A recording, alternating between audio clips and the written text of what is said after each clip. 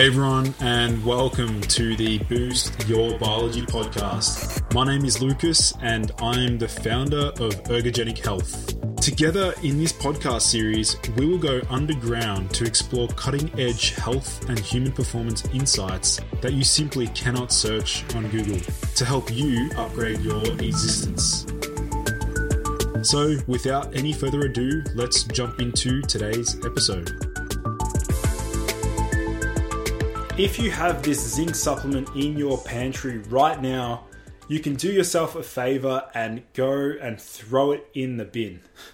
That is how bad this particular form of zinc is for the human body. What I'm going to do is outline the worst form of zinc to be supplementing with. But first of all, we need to remind ourselves, why are so many people using zinc supplements? Number one, zinc is one of those minerals that is perhaps one of the most common nutrient or mineral deficiencies in the world.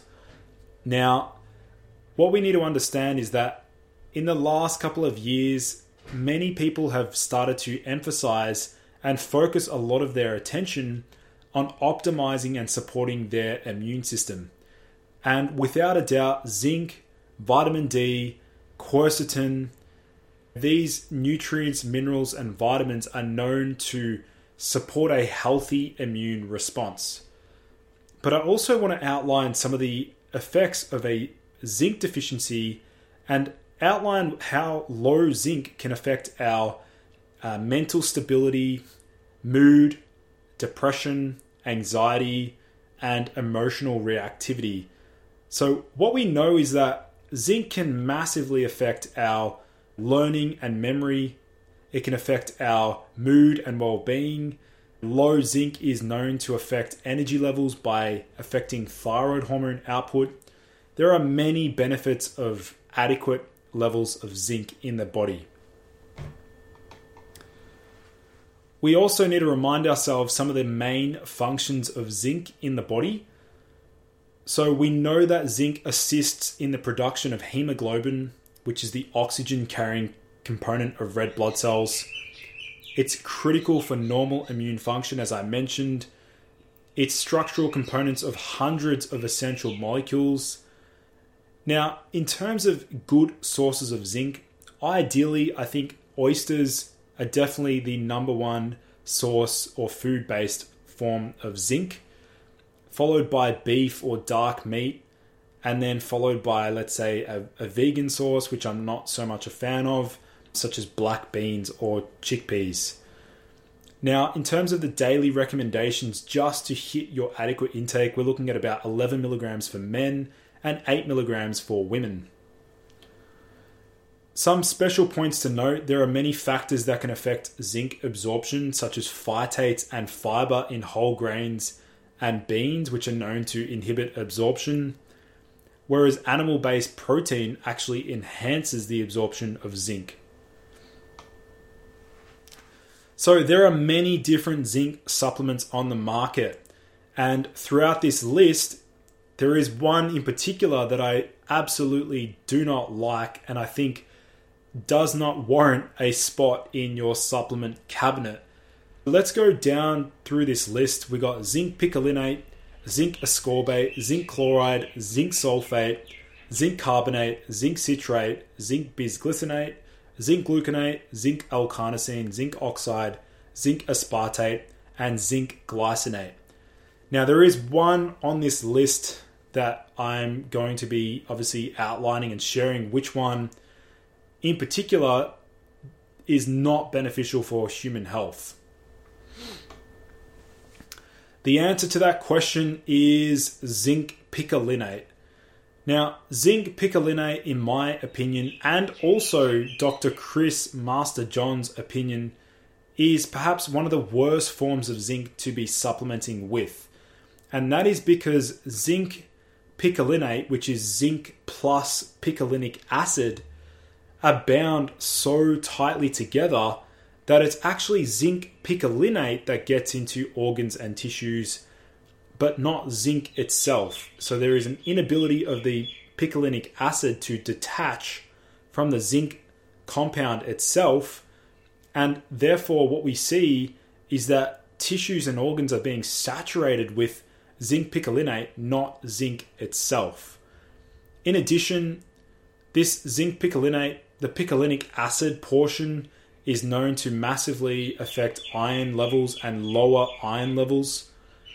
It can also lead to toxicity when in high amounts, and it also may raise serotonin levels, which can actually make people feel worse, contrary to the popular belief that, serotonin is what we want to all be increasing. Now, to measure zinc status, you want the plasma zinc, because this plasma zinc is the exchangeable zinc pool. Now, this is the small portion of zinc that is fully liberated and moving in between different tissues. What happens is, in order for zinc to become usable from supplements or food, it must enter this plasma zinc pool. This next study here looks at the iron chelating agent picolinic acid, which enhances transferrin receptors expression in human erythroleukemic cell lines. So basically, picolinic acid, as I mentioned, is a chelator and can affect iron levels in the body, which can be problematic for those that are low in iron.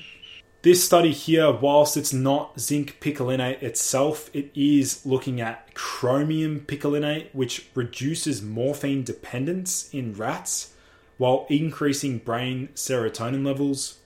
Whilst we may not fully be able to extrapolate that zinc picolinate has the same effect, it's likely that it's the picolinic acid that raises levels of serotonin, which can affect mood in a bad way for many people. It can actually blunt motivation, reward, and pleasure when serotonin levels are too high. This study here was titled Chromium Picolinate Modulates Serotonergic Properties and Carbohydrate Metabolism in a Rat Model of Diabetes. Again, evidence to suggest that the picolinate portion can raise serotonin levels. Just another reminder in terms of overdosing zinc supplements. What happens with zinc excess is that we end up lowering copper levels, and copper as well is the opposite or is antagonistic to zinc.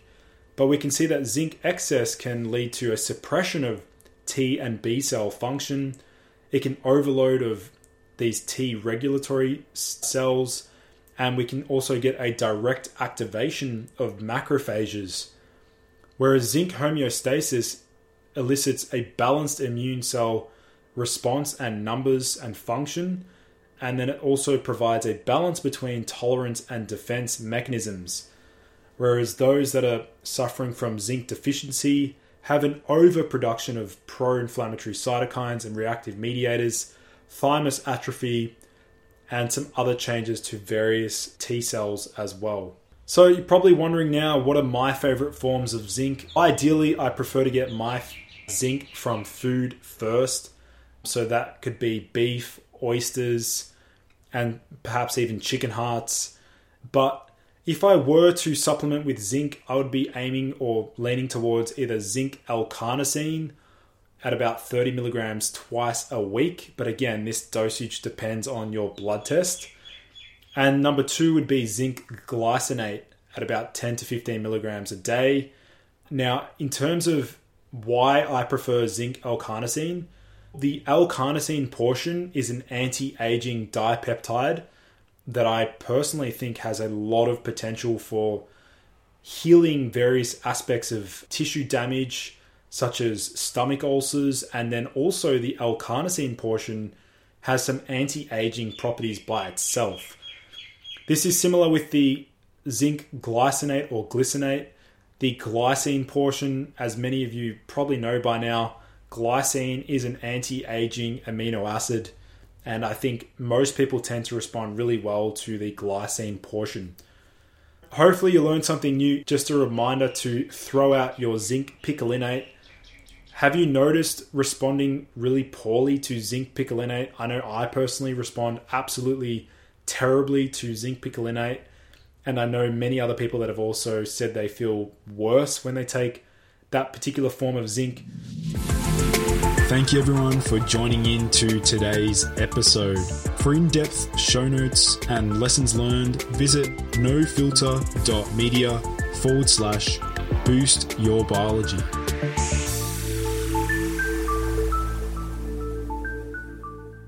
This has been a No Filter Media production. Say what you want.